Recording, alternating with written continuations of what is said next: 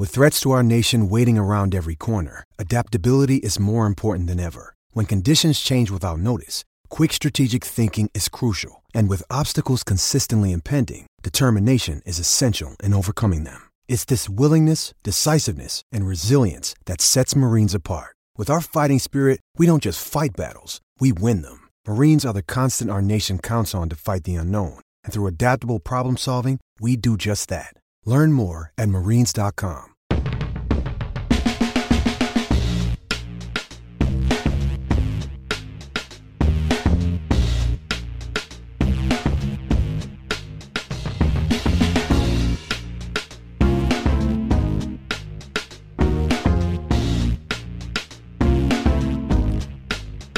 Hello, and welcome to the Jaguar Report podcast for the first time, and can't exactly put a date on it.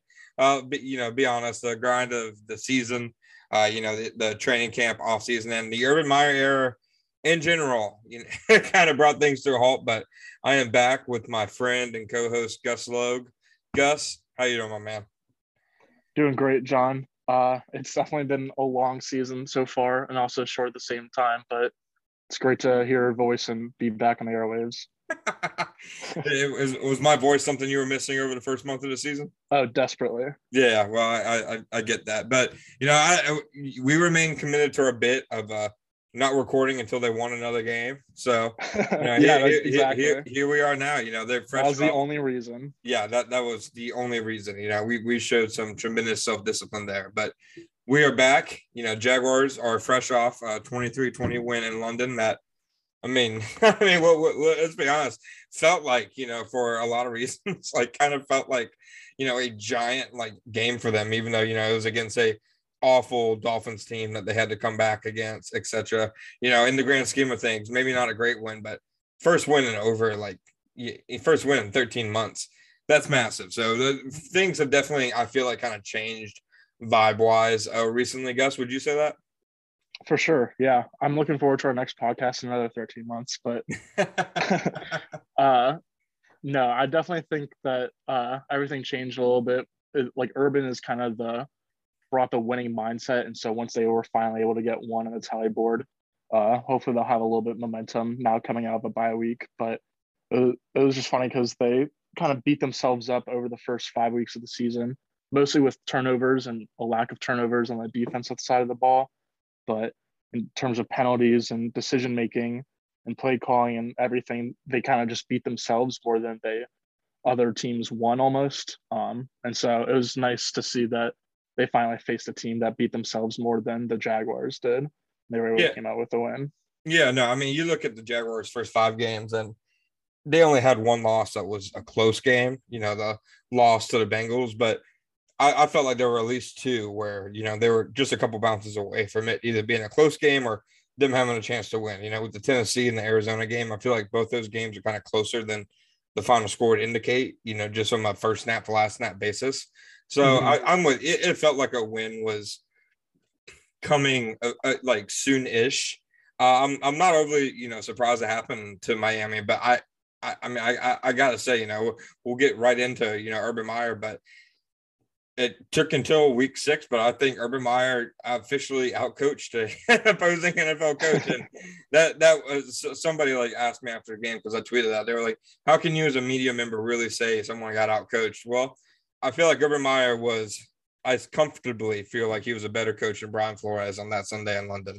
Moving forward, who knows? But that was just an amazingly. It was like somebody in Madden who didn't exactly know the rules, and they were just getting frustrated by their lead, quickly decreasing. It felt like the perfect storm, for the Jaguars to get that win in London. Matthew Wright, the penalties, the big stop, and then Brian Flores just going complete galaxy brain. Right. Yeah, it was kind of just everything was going a little bit upwards for the Jaguars since they're cutting down on turnovers. Trevor was doing a lot better week to week. And then for Miami, everything was kind of going down because we've heard so many good things about Flores. But, the Dolphins only win of the season. Miami stinks. Yeah. Miami stinks. Their only win of the season was against the Patriots and Mac Jones's first career start. So it's definitely been a little bit of a downward spiral for them. Like I'm not even sure. Like I don't care how authentic this is, but like I feel like Chris Greer for like at least the last 2 years on social media was completely lauded for his ability to stack assets. Uh-huh. And I feel like he has just missed like every single turn. Like even, and I love Jalen Waddle. I think Waddle is going to be, a good player. I think he already is a good player. But when you look at all the teams like in the top 12 and like the ones who didn't take a quarterback, they're all stoked, like Jamar Chase and the Right. Bengals, they're happy. Kyle Pitts and the Falcons, Sertan, Micah Parsons, and the Dolphins are over here like, okay, we got a quick receiver, not doing anything at all to help us. Yeah, and he has an average ADOT of like 2. It's ridiculous. Like I feel the Free same way Jalen you do, Waddle. where I really like Waddle, but trading 2 first-round picks is pretty brutal Yeah, to get someone like that. should just taken Chaser, Pitts in hindsight, and Or Fields. yeah, and hey, while we're talking in hindsight, I'm gladly, I've seen many of people, who are hesitant to take L's on prospect takes. I'm gladly already taking my L on Jamar Chase. I am. Yeah. I believe I tweeted saying he caught a case of the Nelson Aguilars during the preseason. So Oh, come on, Sean. yeah. And I he's also unlike Aguilar. I even published that I thought Zach Taylor would be the first coach fired. So taking my L on the Bengals in general. Yeah, no, same here. That is what we've missed since we recorded. Pretty much just the Bengals are quietly a top 10 team in the league, which kind of doesn't make any sense, but that's the way of the world, I suppose. Yeah, no, it is. And, just hopping right into, things that don't make much sense. It has been an interesting first 7 to 8 weeks for the Urban Meyer regime in terms of the regular season. Just looking from where the Jaguars were in week 1, where you and I both talked about it, they in week 1, I thought that was one of the worst just top to down organizational and coaching performances you'll see. Because they couldn't even line up right on both sides of the ball, and even on special teams, they were lining up wrong.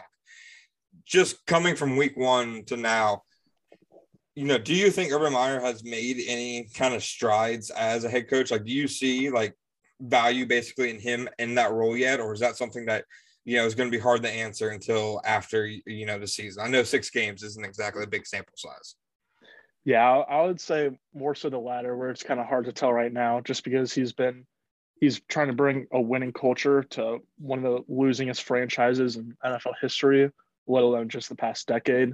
And so it's nice that he was able to get 1 win up, but I think until we see more results and more wins, it'll be kind of hard to tell. I think he's been, like you said, like week 1 at the beginning of the season was a little rough.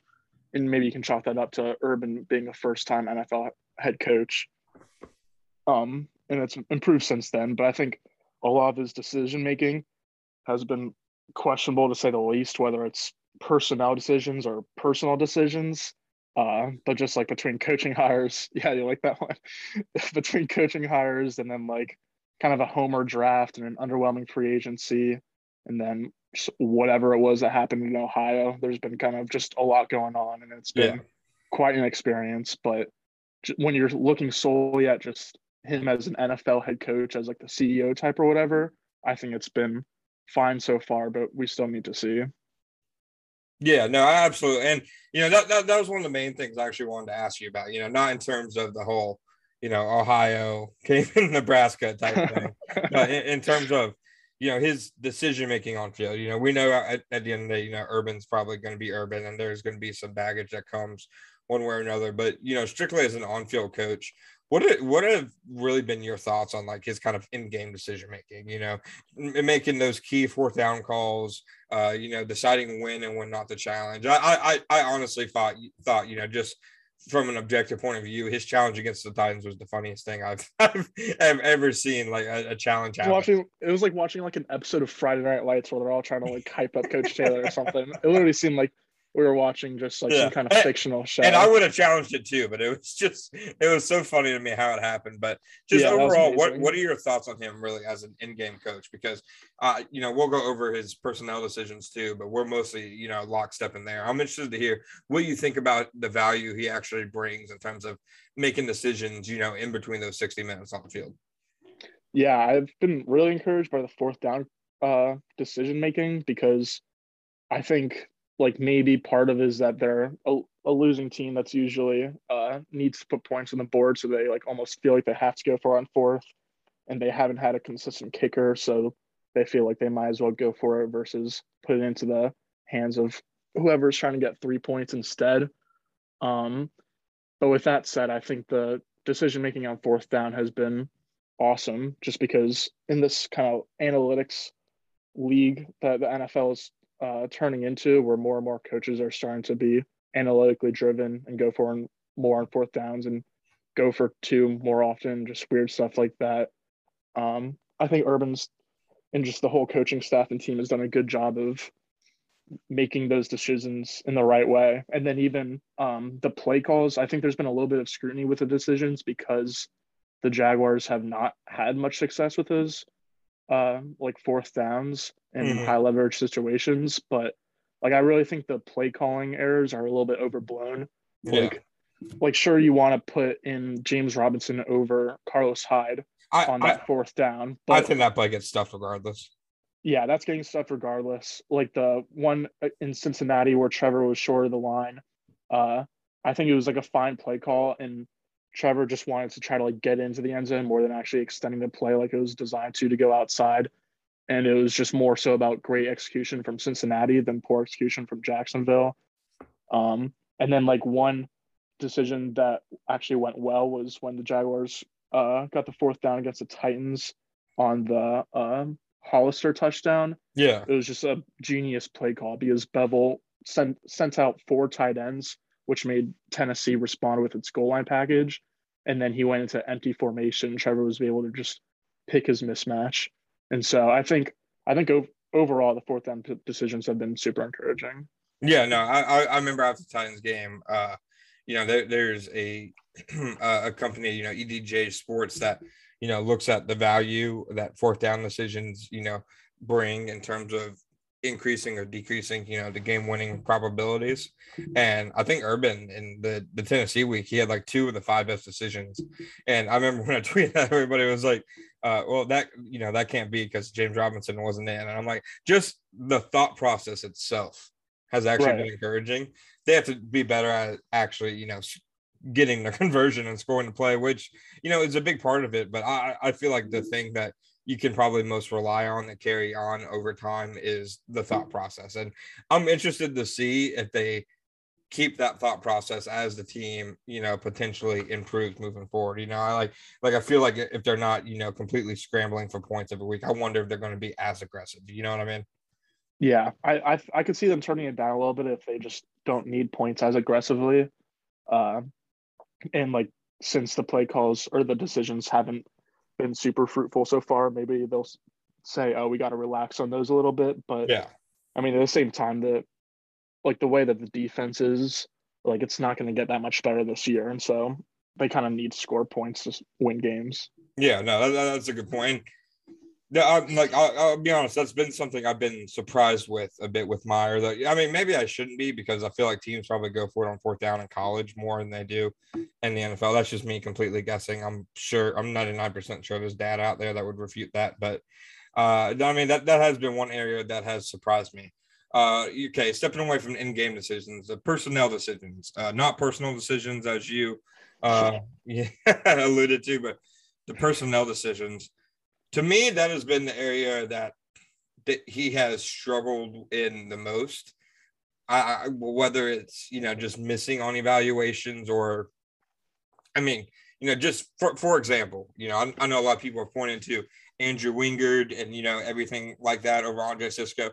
To me, the biggest indictment on Urban's, issues with his personnel decisions has been Miles Jack. And, obviously Miles Jack for the first month of the season wore the green dot, was essentially the team's middle linebacker. And I mean, I don't think it's a stretch to say, for the first month of the season, Jack was probably one of the defense's like biggest liabilities. He was not playing well. I mean, the Cincinnati game, he was one of the sole reasons that they lost that game. He was just repeatedly getting beat, especially in coverage. And I truly do believe a big reason for that is because they put the green dot on him. They took it off in week 5, and I believe Rayshon Jenkins has handled a lot of it. Damian Wilson does a lot of it. I think a big part of it's Rayshon Jenkins, since Wilson still gets rotated out of the lineup a little bit. But I feel like he could have walked down any street in Jacksonville and asked, anyone who has seen a Jaguars game over the last few years, should Miles Jack wear the green dot? And they would have said no. And even Miles Jack himself, Miles Jack on Monday himself said, he knows it's a knock on him, which, I disagree with Jack to a degree there, but Jack said he knows it's a knock on him, but it's proven that he plays better without the green dot. It quiets his game down. He can trust his reads more. And to me, Urban after week 5 said that they did some research and discovered that he plays better without that. I'm like, dude down the street would have known that. You didn't need to do research on it. So just seeming not just unprepared for the NFL, but unprepared for this specific Jaguars team seemed like an issue to me with Meyer from the jump. And I haven't been convinced that he's improved in that regard, which, considering how poor the roster is, they're going to need to make good roster decisions and personnel decisions, moving forward. And I'm not convinced he's the guy who, with as much roster power as he has, is somebody you can really, kind of trust moving forward in that role.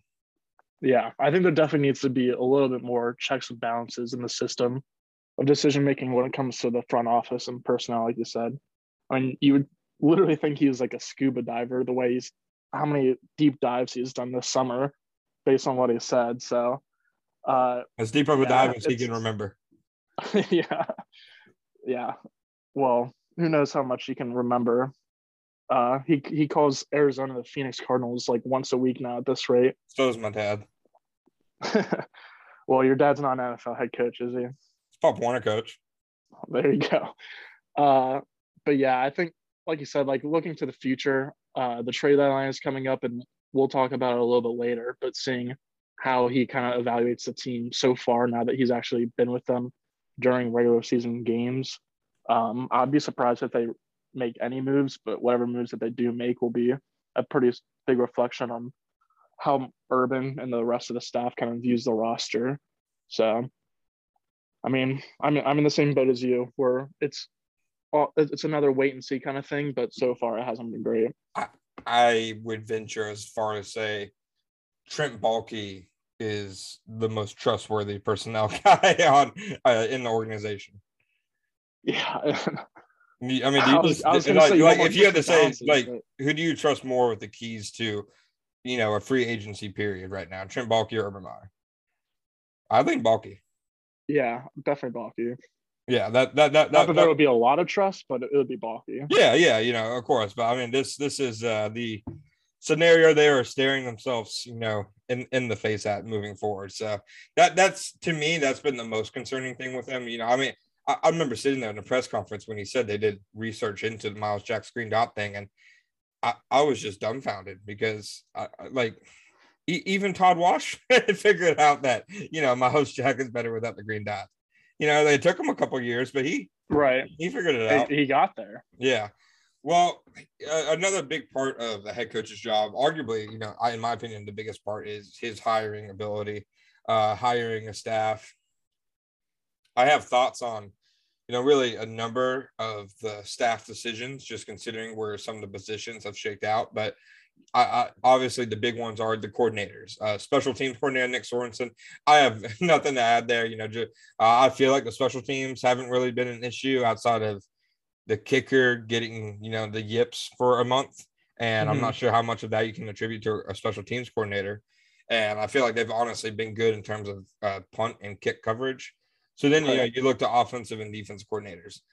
Darrell Bevel, the Jaguars, I know they're high in rushing EPA and rushing DVOA. I think they're one of like 4 teams that are more efficient right now running the ball than passing the ball. I think Cleveland's also one of those teams, which is, good stuff. But overall, what is your impression on what you've seen from Darrell Bevel so far, just in terms of, his ability to get playmakers included, his scheme, and how he's put Trevor Lawrence in good situations? Yeah, I've been super encouraged by Bevel. I was a little bit upset with people online over the first few weeks of the season, calling for Bevel to, not necessarily be fired, but saying that it was a poor decision to hire him. A lot of people call for him to be fired. Yeah, well, that'll happen. But and so I do understand that because the first few weeks of the season were a little bit rough. But I think um like the game against the Texans, they were just like kind of never in it. And part of it was coaching, but also like Yeah. the Jaguars, like Trevor threw a couple of picks that got the Texans into good field position. And then there was like a few holding calls that like kind of backed them up into like first or second and long. And so I don't judge Bevel at all for that game because they were out of it before they were even in it. And they just kind of had to be forced to chuck the ball downfield. And Mm-hmm. in Trevor's first career start, it unsurprisingly didn't work super well. And then like they had a game against Denver, who has a really good defense and a really good coach in Vic Fangio.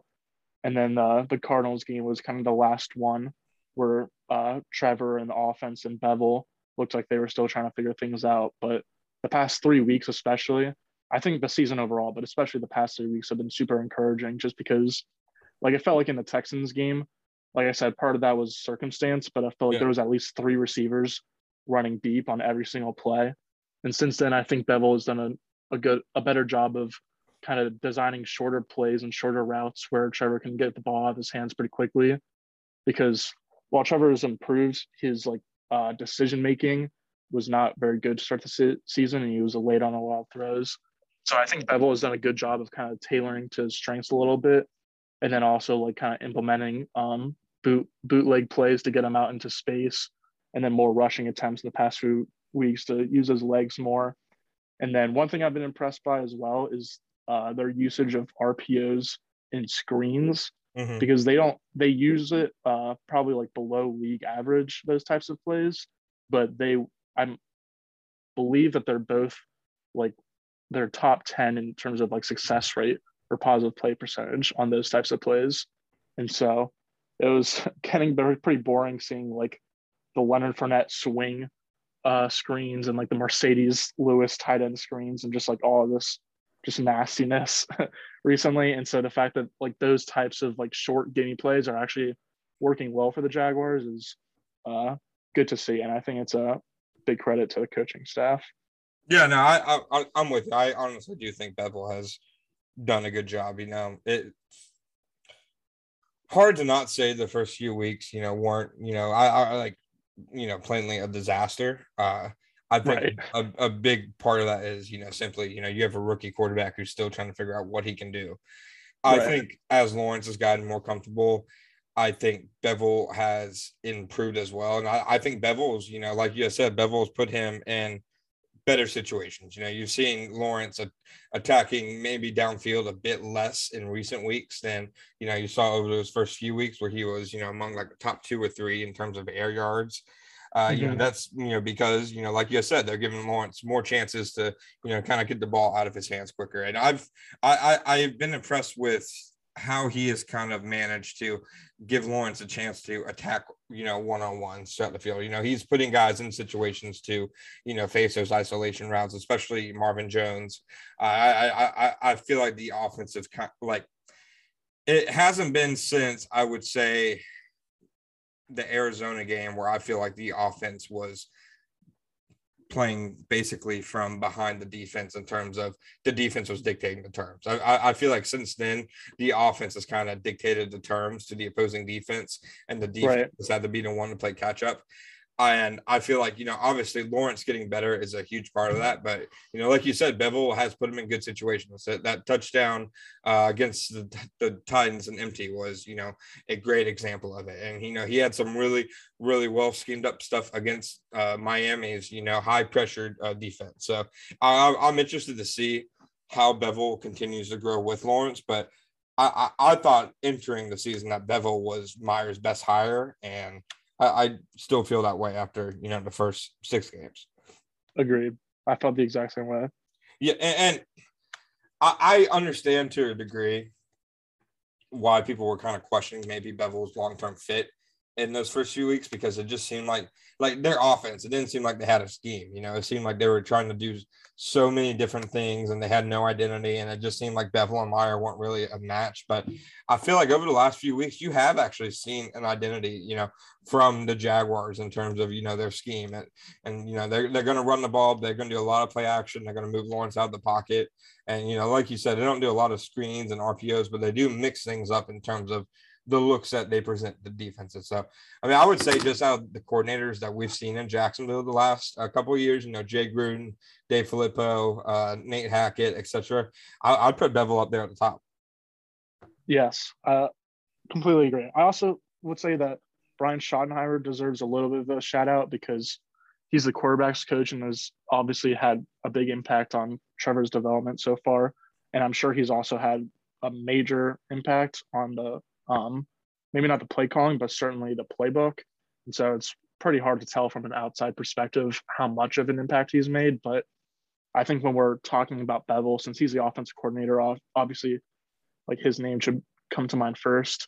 But Schottenheimer has been an impact, and I think a good one as well.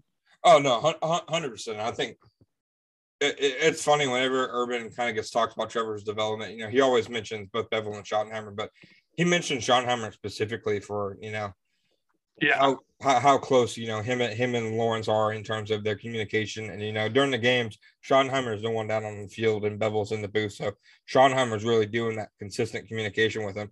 I think Schottenheimer has done a, fantastic job with Lawrence just because entering the season, I didn't think Lawrence, especially the last couple of years at Clemson, I didn't think Clemson did a lot to help expand his skill set or really cater to him. And I felt like even, some of his mechanics got kind of sloppy. And I feel like you could see that a little bit at the very start of Jaguars OTAs and training camp.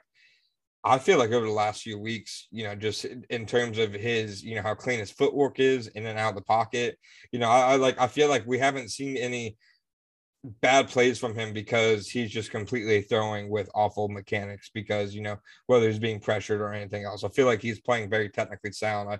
If there's a bad play from him, I feel like it's simply because either A, it's a bad decision, or two, it's just a miss, and quarterbacks, right, they're going to miss sometimes. Yeah, his pocket movement is outrageous. Like he should not I think it's his best able trait. to move the way he is. Yeah. Part of the reason I was excited for the quarterback change this season is that the difference between Lawrence and Minshew is largely just the types of passes that they can throw. Like if you put together a highlight reel of Trevor's best passes, Minshew would probably be able to make about like 10% of them and actually attempt 1% of them. Yeah. But besides just the throw strength and being able to just get the ball anywhere on the field, I think the pocket presence is another major difference because Minshew had really good pocket awareness, but he didn't have good pocket movement because he would like kind of sense a pressure coming from one side of the line and then just duck his head and just get like happy feet and move around and pick up like 1 yard on a scramble. And Lawrence has been just insane, like understanding where the pressure is coming from, but then able to keep his head up and move to the open space in the field. And it's night and day, and it's incredible to watch. And in terms of athleticism, it's not even, close. Like that's been one thing that's, kind of been jarring to me. I feel like everybody knew Lawrence was athletic. You just watched Ohio State play, and calling him sneaky athletic would be, such a cliche, so stupid, but just like that play against, Miami, where the free blitzer was coming off the edge and he was able to spin out and then make a throw. And another play where, he was diving back as he was throwing it against pressure. He just makes so many plays that I feel like a 6'6" guy should not be able to make. And he makes things look so much faster than you would really expect from, I don't know whether, it's his stature or whatever, but to me, that's been a thing that's really opened up their offenses. For Minshew, for as much as he used his legs, I would never call him athletic. I mean, I feel like he could have got chased down by Paul Posluszny. But I feel like Lawrence is actually, a guy who can, kind of make defenders look silly in space, whether it's, in or out of the pocket. Yeah, he's just a freak. Real quick, I've got some statistics pulled up from the Bevel stuff I was talking about earlier.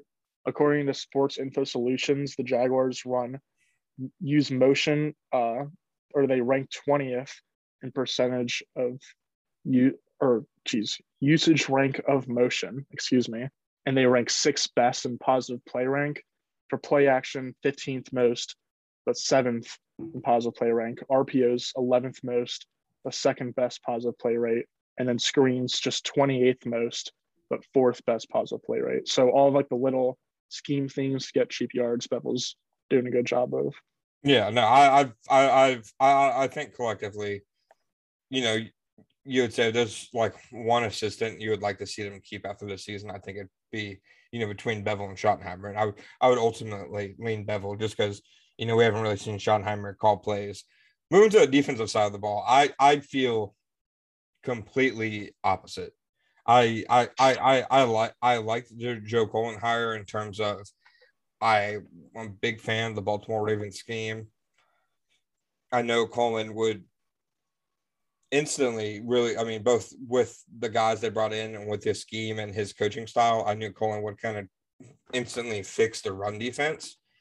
But I feel like he has, just in terms of a scheme on the back end and actual making adjustments to what offenses are doing, I feel like he has looked in over his head over the first, 6 weeks of the season. Obviously, of course that could change as the season goes, but I feel like it's a defense that looks lost in terms of its actual scheme.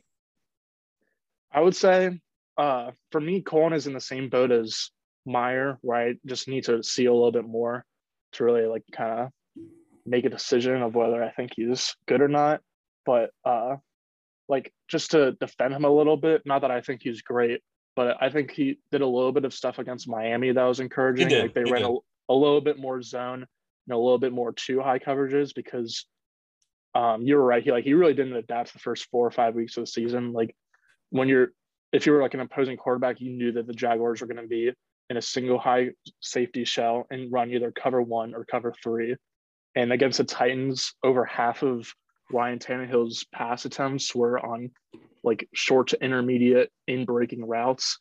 And the Jaguars just had like no success against it. Even when they ran coverages that were like technically designed to stop that, like cover 1 hole where there's a defender in the hole to take away those crossing routes, like it still worked for the Titans.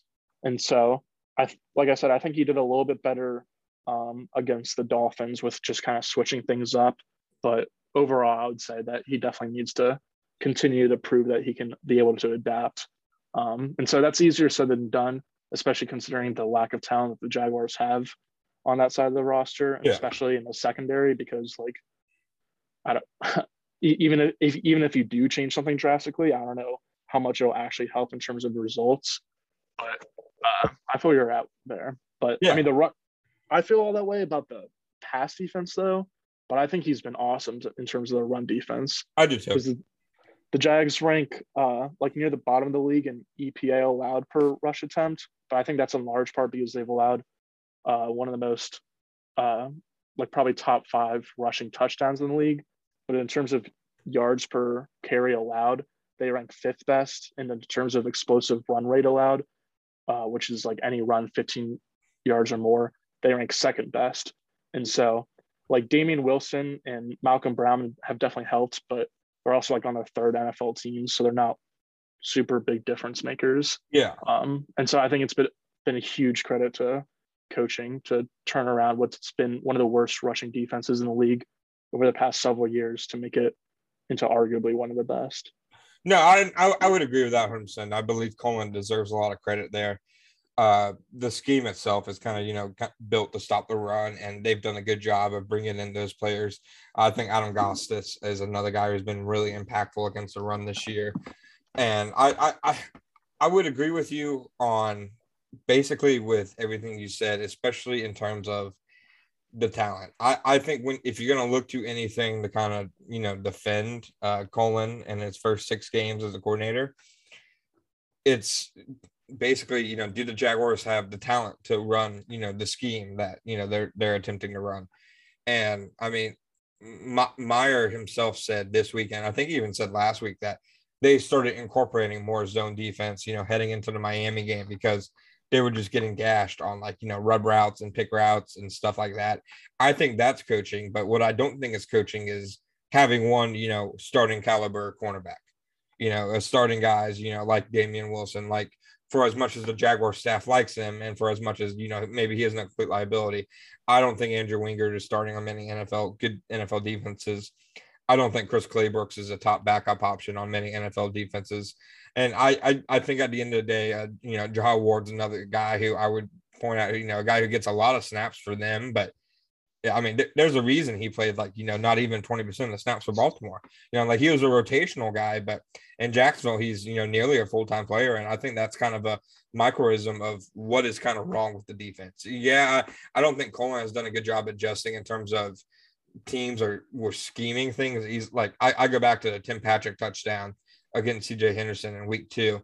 That was just like such an easily schemed, thing. Literally just brought him across the bunch formation. And, there was CJ Henderson was, in McClinney. He was nowhere near him. I think that's on coaching. But I think when you look at things such as, maybe their inability to make game-changing plays, I think it's kind of, the fact that they're not starting a lot of guys who would start in other defenses. I think Josh Allen probably would. Shaquille Griffin, based on how he's played this year, would. I actually think Rayshon Jenkins is I know his PFF grades haven't been that good. I actually think Rayshon Jenkins has mostly been solid this year. And then, Devon Hamilton and Miles Jack. And then after that, I'm not sure they have other NFL starters on their defense. Yeah, I agree with you there. Damian Wilson is a really good run defender, or at least above average, but man, it is brutal on passing downs. Yeah, I mean, KC's defense is horrific, and they moved on from Damian Wilson.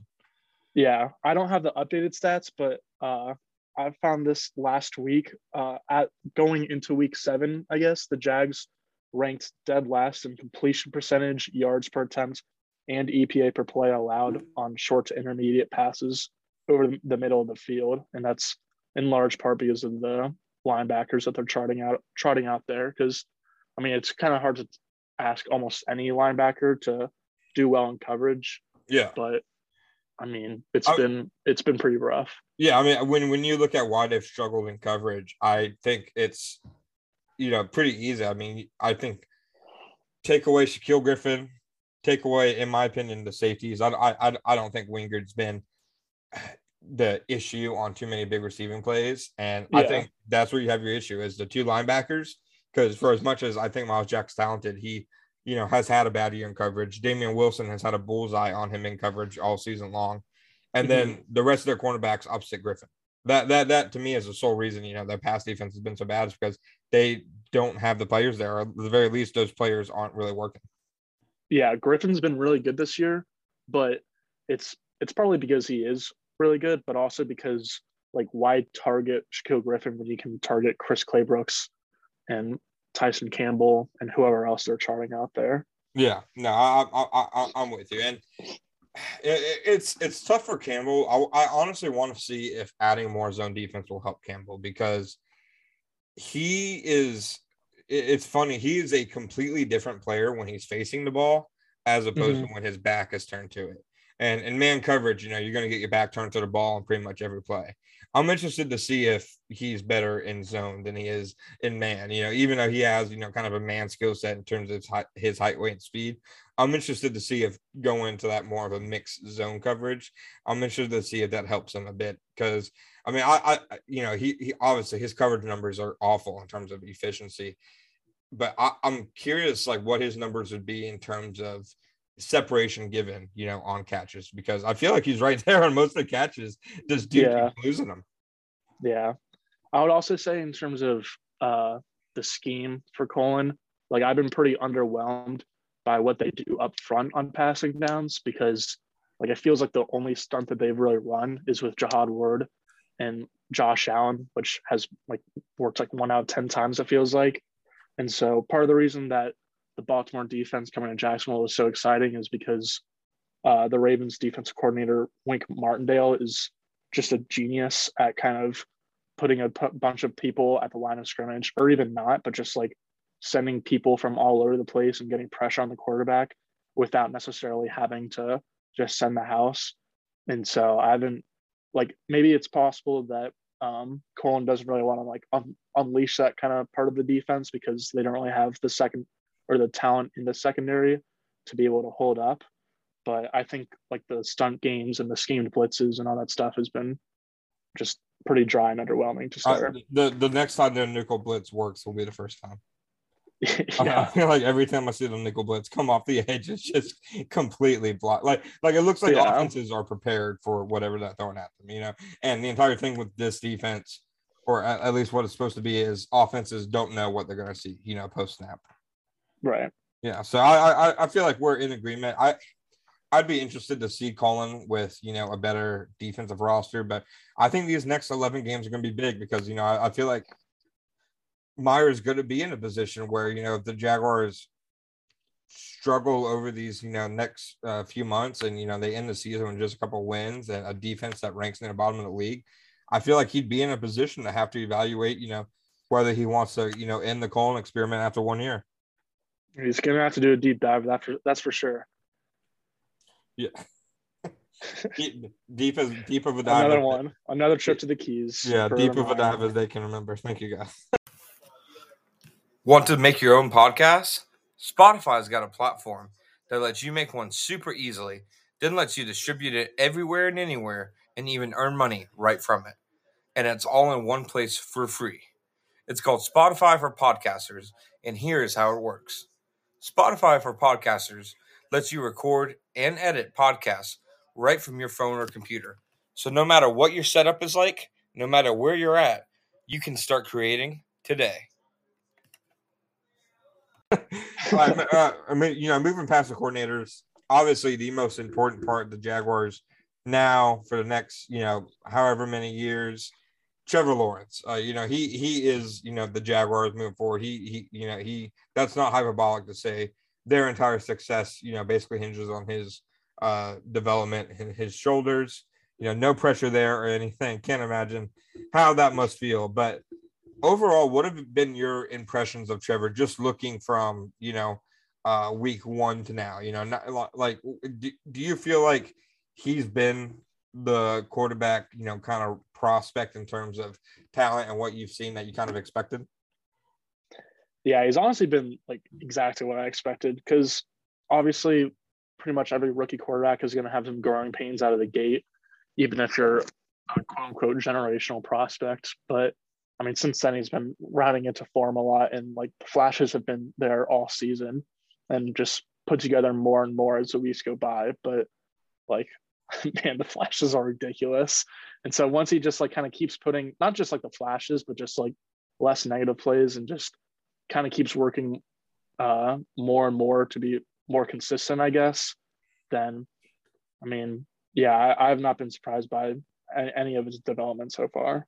Yeah, no, I can honestly say I haven't been really surprised by anything he's done. I mean, even the kind of like, you know, the YOLO ball he was playing at the start of the year, I didn't think was particularly surprising because he was aggressive. He was an aggressive player at Clemson. You know, they just didn't really, you know, unleash him out of structure very often. And so I truthfully haven't been surprised negatively in any way. You know, I think he's been everything that, you know, they would kind of need him to be. But I have been surprised by some things. You know, I've been surprised by, you know, he is basically, you know, at least from what we've seen and what Brian Schottenheimer said last week, he has complete, you know, like control at the line of scrimmage. You know, he can check in the runs and passes. He can change protection. He can change the play. And for me, seeing that kind of control be given to a guy, you know, basically a month into his regular season, I would not have expected that considering the offense he was coming from. I truthfully would have expected there to be a bit more of an adjustment in terms of, you know, reading NFL defenses, just because, I mean, Clemson was truly a Mickey Mouse offensive scheme. You know, it was a horrific scheme. So I've been impressed by that. And I've been impressed by, you know, like I said earlier, his mechanics. You know, I didn't think he was a technically sound quarterback at Clemson. I thought he got a lot of it done mostly, you know, based off his natural tools. But, you know, with the Jaguars, it seems like everything he's done has kind of been, textbook.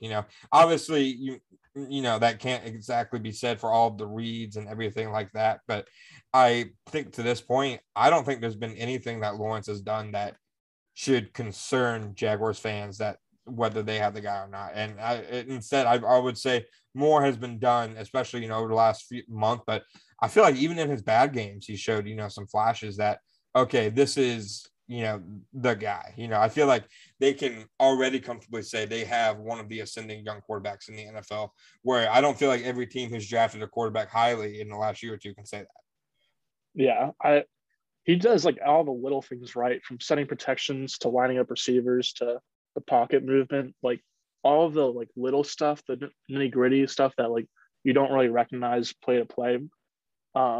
Like it gives him such a high floor, which is just scary because everyone knows how high his ceiling is. And I think like in the beginning when he struggled, everyone was saying like, oh, it's fine. Like he's just learning what he can and can't do in the NFL.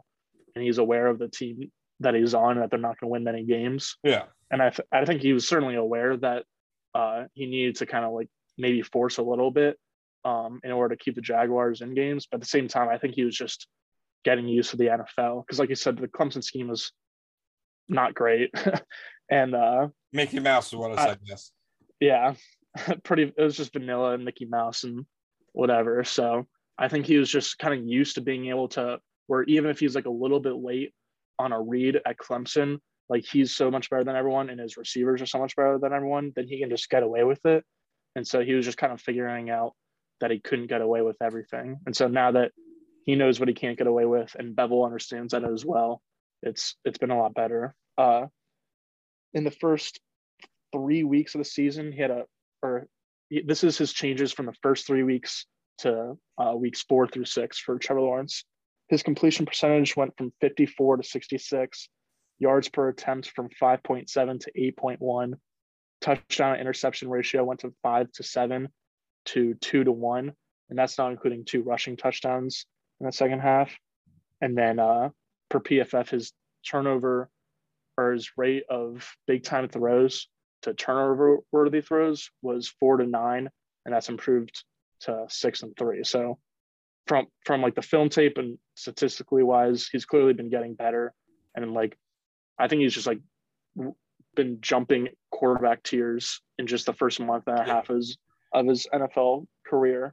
And like, I wouldn't expect that rate to continue as much, because I think mostly just because of the state of the receiver room. Like, it's not like he's going to turn into a quarterback that can just do anything that he wants to. Laviska Shenault can play outside take. Why do you think I was saying biscuit to the slot all summer long? Yeah, that was I will also take an L on that one. I thought the Colorado tape. I was clinging on to it like a dead horse. Yeah, so once there's a little bit more talent in their receiving room, then I think you'll be able to take that tape or take that jump, hopefully next year, to the kind of quarterback that can excel regardless of his environment. Yeah, and what's actually happening and who's across from him. I mean, just taking all objectivity, just looking at what we've seen from them, in terms of on the field and both in numbers. Where would you rank, the rookie quarterbacks in terms of confidence that you have in them becoming solid NFL starters? For me, it would go Lawrence, Mac Jones, and then I struggle with the other three. I think right now the Jaguars and Patriots have the only 2 rookie quarterbacks who people can be not concerned with. And I really like Justin Fields, and, I think he can be fantastic, but I do think, eventually, you can only say but so many times when it comes to a quarterback struggling, but his receivers, but his offensive line. His receivers and his offensive line, his head coach suck, but but I'm still, I still eventually need to see some non-disastrous games, to kind of plant my flag on anything. But how would you rank the rookie quarterbacks right now? I mean, I got Mac at second. I know he has better numbers across the board. It's just like when the Patriots are asking their receivers to throw their deep passes, that's when I'm throwing up my red flag. I've honestly been pretty impressed by Mac, only because like he's exactly who we thought he was, but he's also exactly who we thought he was like this early in his NFL career. Like, I think he's been doing all the things that we kind of expected from him right out of the gate, from the plus accuracy to the sneaky athletic movement in the pocket, to just like understanding situations and play calls. And so, like, unlike Trevor or really anyone else in this class, I don't think his ceiling can get that much higher. But I think the fact that he's already met his high floor seemingly is pretty impressive, especially in the Patriots system, which is certainly not a Mickey Mouse offense. Yeah, no, I trust him to not lose you a game right now. Yeah, so I would agree with you that it's Trevor 1, Mac 2, and then what was the prompts, like quarterbacks that like we would take right now? Yeah, like just rank the rookie quarterbacks right now in terms of your confidence in them moving forward. I would say Lance 3, only because the whole Shanahan system thing is overblown, but also fair at the same time. Because, I mean, if Jimmy G can do it, then who can't? And then I think that Lance's like rushing value, just like will just raise his floor immensely. And so even if we don't see it very soon, since he's still 21 years old, I think he has probably like the third highest floor. And so, and then like his ceiling is pretty high too, because he makes some pretty great downfield throws. So even if it's a little bit of a hot take, I think I would still put Lance at 3, even though he hasn't really done much so far this season. And then after that, I would say Fields 4 and Wilson 5. Yeah, just because Fields has been a little all over the place, but his offense isn't helping him at all. I feel like I think Wilson still had flashes at times. Would you say? Yeah, like that? And Wilson like hasn't been super helped out by his offense, but it's like not an awful offense that doesn't cater to his strengths, unlike Chicago. So yeah, I feel like to me the only like really like positive plays Wilson's made this year, and you know, I'm somebody who hates himself, so I watch every game, throughout the week. From seeing Wilson snaps, the only throws he's made that really caught my eye, where I'm like, okay, dang, that's the throw. It's been on scramble drills and on extended plays, and I need to see more than Mormon Manziel to to think that it's sustainable. I need to see him actually win inside structure, because you've seen Trevor do that, you've seen Mac do that. I don't know if Wilson can. Like, I legitimately don't know if you can run like a drop back NFL offense with him right now. Yeah, I'm a little bit higher on him, only because we're probably the same level on him going into the draft. But the only game I've watched from him was whenever the Jets played the Panthers, and I was actually like a little bit impressed by that performance, even though like it wasn't good statistically. Like, I think like the offensive line is just brutal, and then outside of Corey Davis, you don't really have receivers, and so I certainly wouldn't be surprised. What was that? Best receiver room in the NFL per every Jets fan ever. Every single one of them. Deepest and the best. Yeah, God. Easily the best environment for rookie quarterback. I wasted so much time. Go on. So while I would put Wilson at 5 of those quarterbacks, like I still have a little bit more belief in him than I think most do at this point. Yeah, I would say I think differently about this class than I did during like the day after the draft. Like, I'm lower on this, like on these 5 guys in general. I feel like Trevor, I'm just as high on as I was. I feel like Mac, I'm higher on because he's not completely crapping the bed when he goes out there. And I feel like the other 3, like obviously you can expect lows, but there's been like some like alarming lows, and yeah. Lance, I probably agree with you. Can probably be at 3, but it just seems like with Kyle Shanahan's handling of him, he already like wishes he took Mac Jones instead. Like, it does not seem like Kyle Shanahan enjoys, the Trey Lance, era.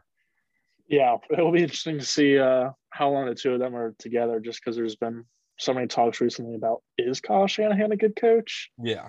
So we'll see. I'm with you. So moving forward, a few more things. Would you make any move at the deadline, guys? Buying or selling?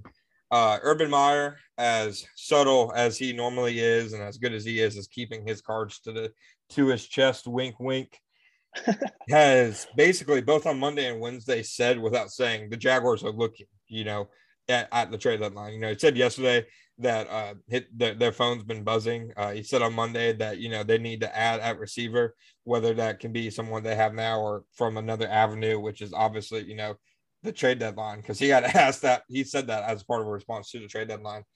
It's kind of already been implied by Urban that they're looking at the trade deadline. I'm of the opinion that, it's weird for any 1-5 team to be a buyer, but on one hand, I don't see them as a seller because I don't know who on this roster you're trading. Like, I don't know who has trade value that you're actually willing to trade right now, because you traded all those, types of guys, already, CJ Henderson, Sidney Jones, Gardner Minshew, Sherbert. You already traded all the guys who, were tradable, which are guys who are expendable, who still have, trade value. You're not trading James Robinson. You're not trading Miles Jack or Josh Allen, any of those things. So I really do think that, in terms of whether they're buyers, sellers, or they stay put, I think it's more likely that they're buyers than any of the other two options. Yeah, Cam Robinson is the only player that logically makes sense because they drafted what will probably be his eventual replacement in Walker Little in last April's draft. But like the main argument for buying a receiver, I feel like, is just to help Trevor now. And so by that same logic, it wouldn't make any sense to ship out Cam Robinson. Yeah. Because that would, we don't really know what Walker Little is, but it's safe to say that Cam Robinson is going to do a better job of protecting Trevor for the second half of the season and kind of helping him to continue to develop. And then outside of Cam, I got asked earlier today, like, which Jaguars guy could you see being traded? And I'm like, Taven Bryan? I don't know. Taven makes a little sense only because he's a first-round player. So people are always going to be like, oh, well, there's got to be some traits there. Safety was the other position that came to mind for me, only because they're are a little bit deeper there than most positions, I think, just because Cisco is obviously waiting in the wings. And I think that Daniel Thomas can be a viable part-time player. And Rudy Ford was kind of flying all over the place against Miami. And so it wouldn't surprise me if a team kind of reached out, if a team desperately needed someone to plug in that safety, even though I agree with you about Wingard, maybe someone will get desperate and trade a day 3 pick for him, or try to get a day 3 pick for a buy low opportunity for either Cisco or Thomas. That's the only other thing I can think of. Would you trade a healthy Brandon Linder? No. Trevor's been awesome with protections and everything up front, but Linder's just too invaluable, I think. And they do have a good backup in Shatley. I'm ready to call him a co-starter at this point. Shatley? Yeah, I'm ready to. He's an and/or. Yeah, well, I feel like that's half a team. Yeah, outside of 4 positions. Good point. But no, I'm with you. In terms of guys they should actually look at, in terms of helping Trevor, I don't think it would make any sense for them to bring in a guy who wouldn't be here in 2022. So I think that kind of narrows down the pool of guys. And, shout out to my favorite fan base, in New Jersey, wherever they actually are. They're in New Jersey, right? The Jets. Yeah. Well, they play there. Yeah. Play. Shout out to my favorite fan base and the best receiver room in the NFL. It's such a stacked room that Denzel Mims has played, 41 snaps this season. I was noted he got a season high 20 snaps in week 7, good for 28% of the Jets offense. So while he's clearly on the upswing in there and his 4 catches are hard to replace, I feel like he's the perfect guy who makes sense for the Jaguars. He's a height, weight, speed guy you can put on the outside and, ask to run those deeper routes. It moves Laviska Shenault back inside. It gives you more flexibility with, Jamal Agnew, because it doesn't mean that, Jamal Agnew doesn't have to be on the field that much less. And he's a guy who gives them, potential value past the season because, he's on the contract 2022 and 2023. I really don't think it would take a lot to the trade for him because, as much as, the Jets have the deepest and best receiver room in the NFL, they've shown that they view him as the same as Braxton Berrios, basically. Yeah, I think there were rumors about him being cut during the offseason. Yeah, there were. So, he's been a healthy scratch in 3 of their games. Yeah, I think he's really similar to Marvin Jones in that he's primarily a boundary receiver who makes contested catches. I feel like his entire profile coming out of Baylor was just contested catches that looked really cool on the sideline. And then he was like pretty good on 101 reps and for route running at the Senior Bowl, and then he ended up turning into a second round pick. But I think for the sake of getting a young player with upside and then helping out Trevor and being able to move Visca back into the slot where he can kind of just escape press and just sink into zones and stuff like that, I think it makes a lot of sense. But I'm just with you in general that the thing that makes sense the most for the Jaguars would be a receiver that they can keep under contract through 2022 and beyond. So whether that probably means sign or trading for a receiver and then immediately signing him to an extension, like someone like Allen Robinson, who's on his last year of his contract in Chicago, and Cortland Sutton, who, I mean, the Bears make sense because they're probably not going to make the playoffs. Well, what are the Bears, like 3-4? I have no idea. I mean, I guess they could make the playoffs, and Matt Nagy said. Yeah.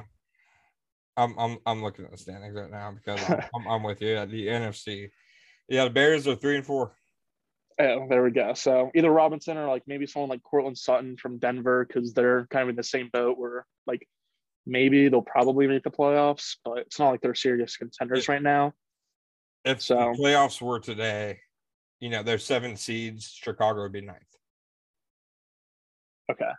Yeah, so 7 seeds, that's so gross. Yeah, it is. Your NFC playoff teams would be Arizona, Tampa, Green Bay, Dallas. Then you got the Rams, the Saints, and the Vikings, who I feel like are just the most irrelevant team this year. That's amazing. No, that 5 through 7 seed is incredible. Arguably the best offense in the NFL, and then just throw in Kirk Cousins and James Winston. I love that. The AFC is 5 through 7 is Baltimore, the Chargers, and Cleveland. Oh wow. Yeah, it's I mean, you got Vegas as a 2 seed right now. Yeah, and the Chiefs aren't even in the playoff picture. No, they are. No, the Chiefs are the Jaguars are 14th, the Chiefs are 11th. So there's your week 8 win. So now I'm with you. I'm not even sure really who other options outside of Mims would be. I know Jalen Reagor kind of fits the parameter of young, cheap, and fast, but no offense, but to him, but he's truly horrific. I mean, that's football. If you want a horrific Eagles receiver, might as well get Jay Jaw for even less. Yeah. Anyways, so I think we're both on the same page. I'm not sure if they make a move or not, but I do say with some confidence that I think they're gonna look into it. So, Gus, just a few more things. Who is a player who on offense and defense so far, whether it's for positive or negative reasons, who has surprised you so far this year? On the offensive side, I would say it has to be Jamal Agnew, just because he was playing corner as recently as 2019, I believe. Yeah, he was. Yeah, he became a receiver at the start of 2020. So he had several good receiving plays against the Dolphins before their bye week. And then as a returner, like he's a former All-Pro. And so it's not necessarily a surprise that he's been as good as he has been, but he's certainly added value on that side of the ball or that part of the team as well. And so I would say Agnew because, Trevor, like we were talking about, is kind of what we expected. And then, I think you can make a case for Robinson being surprised, but I don't know if anyone in Jacksonville is really surprised that Robinson is as great as he is. Maybe people nationally, but James Robinson. Yeah, what did I say? Yeah, no, you said Robinson. I just need to make sure which Robinson. Oh yeah, James Robinson. But he's been truly, arguably a top 5 back, but definitely a top 10 back.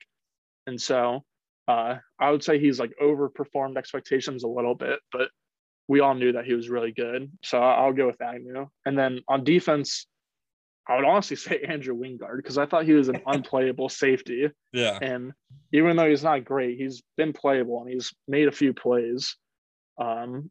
So he's definitely been the biggest surprise for me on the defense. Chris Ash told me he was the quarterback of the defense. I don't think he's coming off the field, anytime soon. And if you're keeping it, 100% honest, I'm not sure Andrew Wingard has done anything to take himself off the field.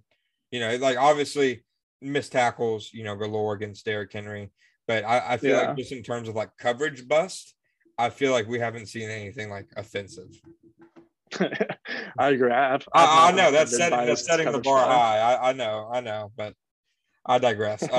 For me, I've been surprised by Laviska Shenault's struggles. I thought he had not only a skill set where he could win outside if needed, but I thought he had the best hands among their three receivers in terms of, just pure catching ability, hand strength, a guy, to trust in the middle of the field. And, I think he's been targeted on either 5 or 6 contested passes this year, and he hasn't caught any of them. And the only players who have, gotten that many contested targets and have not caught any, it's like Hunter Renfrow, Tyreek Hill, Shenault, Jalen Reagor, and Robbie Anderson. So, some of those guys, make sense, but you look at the builds, Shenault, he's not like those guys. He needs to come down with those balls. So Shenault to me has not had as positive as a season as I thought he would, even going back to when he was in the slot. And then on defense, honestly, Rudy Ford, I didn't think Rudy Ford was going to be, like a defensive really player at all. I thought he was going to be strictly special teams, kind of like the Jamal Agnew of, the defense where, he has position group on offense, but, like Agnew for the first few weeks doesn't really, do much on that group, really specializes on defense. And, it makes sense why, I think Urban Meyer called him the best punt gunner that he's ever seen. And he's excellent at it, but he's been legitimately solid, I think, as a dime, safety. He kind of does some linebacker responsibilities in passing situations, but I feel like he brings them a lot of juice in terms of athleticism. He gives them a lot of size, and I feel like more often than not, when he's actually been challenged, he's made a play. Well, Urban clearly hasn't done a deep dive on Chris Claybrooks if he called Ford the best gunner he's ever seen. But yeah, for like we said, was flying around against Miami. I certainly didn't expect any defensive production out of him either. And then with Shenault, I'm surprised that you said that contested catch rate, because I'm pretty sure last year he was actually one of the best players at contested catch rate. So it seems like to me his confidence has been down. Yeah, so it'd probably be fair to see that in the future just go somewhere in the middle where he's solid, but nothing special or nothing terrible. But yeah, I mean, like beyond the contested catches, like he just creates minimal separation. Yeah, so 100%. Moving on, 2 more things. Obviously, there's still a lot of football left to be played in 2021, but even for the most optimistic of Jaguars, followers, you have to understand that, the things to really focus on in terms of importance are past 2021. I don't think any offseason will match this past offseason in terms of importance, but this next offseason will be maybe the most important offseason, I think, of Trevor Lawrence's career with the Jaguars, just in terms of how do they take advantage now of, his rookie deal, after seeing what they have in him, exactly what he needs and what they're missing on offense. Do they go all in on, getting him a Stephon Diggs or Jamar Chase, et cetera? And do they really, go all in on supporting him, or do they kind of let him, flounder with a middling cast? So what would you say right now that their 3 biggest needs entering 2022 would be? I'll give you mine. I think it would be edge rusher first, a receiver second, and then cornerback third. I would say an X receiver first, a pass rusher. I'm just grouping it together, whether it's like a 3-tech or an actual edge rusher. Yeah. So an X receiver, then a pass rusher, and then linebacker is my hot take. Right, a linebacker over corner.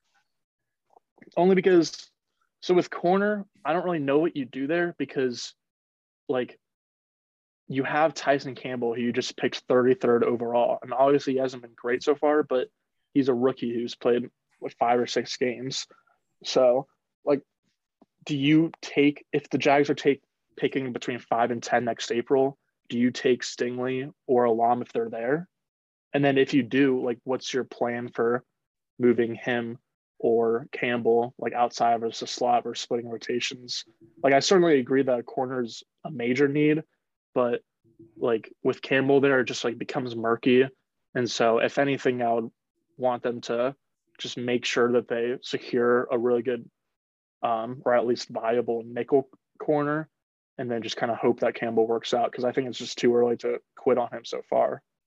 No, that's all fair. And I think it'd be different if Campbell was getting beat differently than he has been. Obviously the results have been the same as they would be if he was just guys are shaking him open with ease. Like his coverage stats are among the worst in the NFL.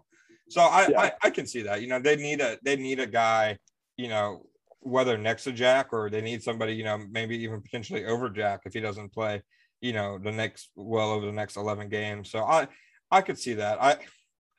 I think my one point of contention, and I do want to continue my bit of look at you, the classic Florida fan, putting Elam in the top 10.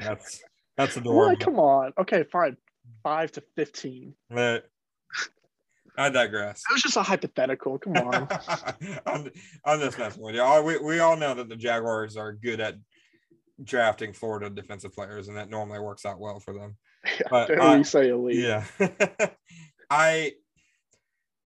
Oh, man, that's a tough one. Linebacker or corner, man. Because I agree with you that linebacker is a big need. And I actually think the backup linebackers, Shaquille Quarterman and Chappelle Russell have played well. I don't think Dakota Allen's played well, but I think Russell and Quarterman have, objectively been, impressive in limited snaps.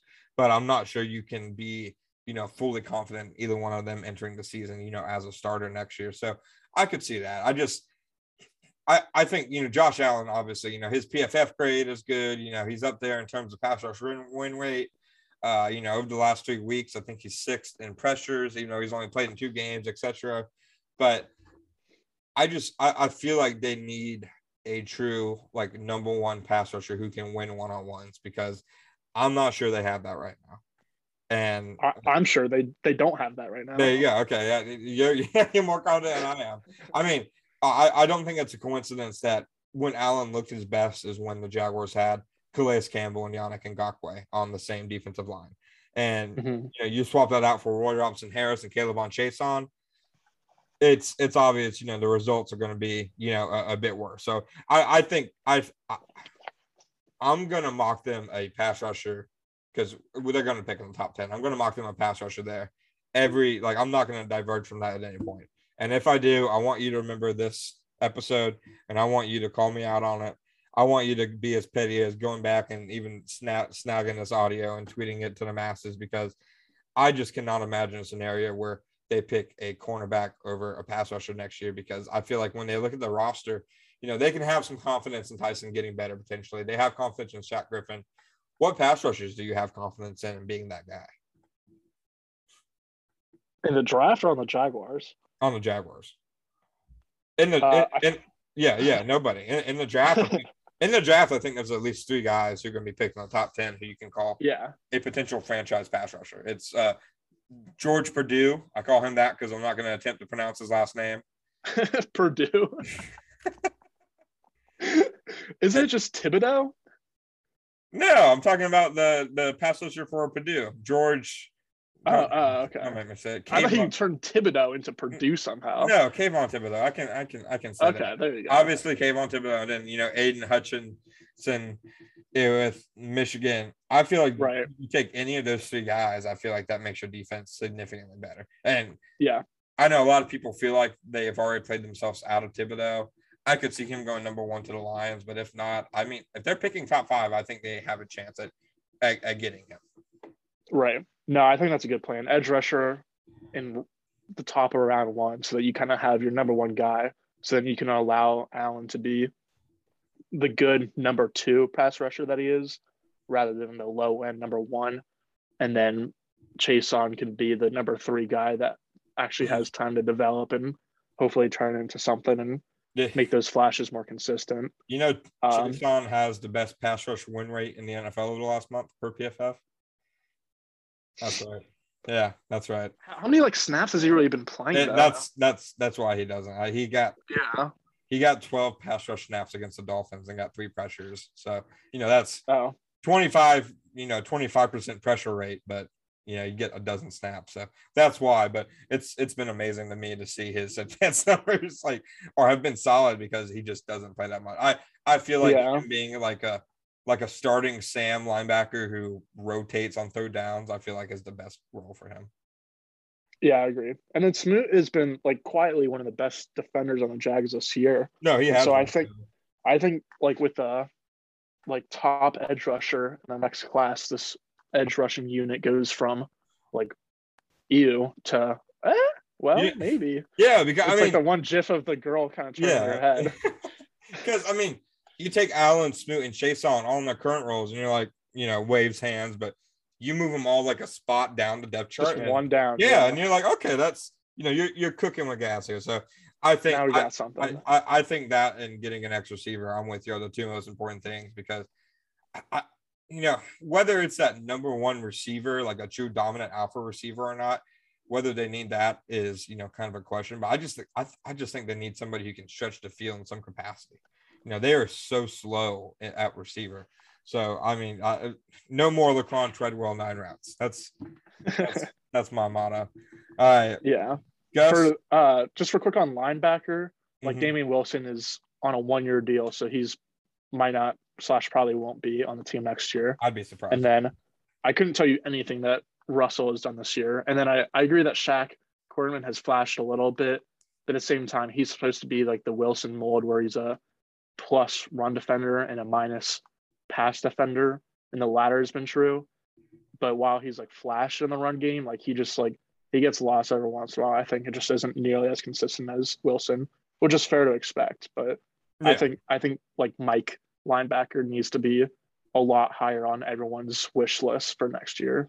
I agree with that, and you're right to put it in the top 3, and it's just it like, and that's, we're not even like taking into account that they have like 3 expiring contracts on the offensive line. Yeah, so I know. That's what I was gonna say. That yeah, even though neither of us mentioned it, O-line is definitely next up. Yeah, same. If I'm them, I bring back Norwell at the very minimum. Would you? Isn't he signed through 2022 though? No, he restructured his deal. Then Spotrac was lying to me earlier today. All right. No, he, at least I'm pretty positive he's through 2021. Yeah. If he's not, I've written it wrong several times. But Cam is definitely done after this year, and then Linder is only signed through 2022 as well. So I agree with you that, I mean, the tackles have been kind of the talk of the offensive line the past couple of years, just because Cam and Jawan Taylor both haven't really developed as much as we would hope, especially in pass protection. They're both like solid in the run game, but yeah, the interior line is going to look probably completely different in 3 years, if not less. Yeah, no, 100%. And I feel like, for as much as people say, Jawan Taylor, people, I guess, aren't, as enthused by him. I truthfully believe if Jaguars fans, watch like this past Sunday was a perfect, way to do it. And this upcoming Sunday, watch the 1:00 games and look at some of the right tackles in the NFL.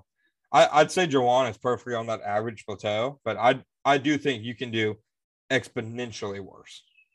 Yeah, and he's young and like quietly really athletic, and so I think it's fair to hope that he'll just continue to improve. Yeah, he's not a guy like you're giving the bag to right now, but he's a guy who I think if he's in your lineup, you can be like, okay, because I mean you can't fill every need in one offseason. Yeah, I feel like I've seen a lot of people online, like with the Jaguars plans, be like, oh, well, we'll draft Evan Neal, the tackle of Alabama, and move him to left tackle, and then move Walker Little to right tackle, and that just makes no sense to me. I think Walker Little's playing left tackle. He's not playing. Yeah. Yeah, so I'm with you. Gus, last thing. Give me a prediction. I don't want a score prediction. I just want win or loss. Save your score prediction for the round table. Just give me win or loss prediction. Do the Jaguars go into the West Coast and knock off the one, the only Geno Smith this Sunday? It's Geno Smith time, says Geno Smith. I'm going to say no, because while I know that the Jaguars don't have the secondary to be able to hold up with DK Metcalf and Tyler Lockett, I think it's a little bit overblown, just because I think Griffin can at least contain Lockett, Metcalf, even if he can't completely stop him, especially since Griffin is from Seattle. And so hypothetically, they've had plenty of practices to go against each other last year. Knows the And then temperament. Lockett just like isn't the same player without Russell Wilson behind center. So he's still very dangerous, but not as much of a threat. And so I think the key of the game, and I'm probably going to write about this for this week's edition of Friday Night Logue, is Geno Smith under pressure, because when he hasn't been under pressure, he's been legit one of the best quarterbacks in the league, at least statistically. And then when he's been under pressure, he's looked like Mike Luton or whatever that guy's name is. Jake Luton. Jake Luton. You put him and Mike Luton together into some awful Frankenstein of a quarterback. I didn't even realize I did that. He does look like Mike Luton. Yeah, he does, and that's kind of always been the Geno thing, is that dude will take sacks until the cows come home. Like he will allow himself to get wrecked in the pocket. I absolutely detest. Don't do it, John. I detest picking the Jaguars, but I'm going to pick them in the roundtable too. I think this. I mean, the Seahawks are just as bad of a team as the Jaguars in terms of efficiency and really the strength of their offense and defense from a big picture standpoint. At least in the post Russell world.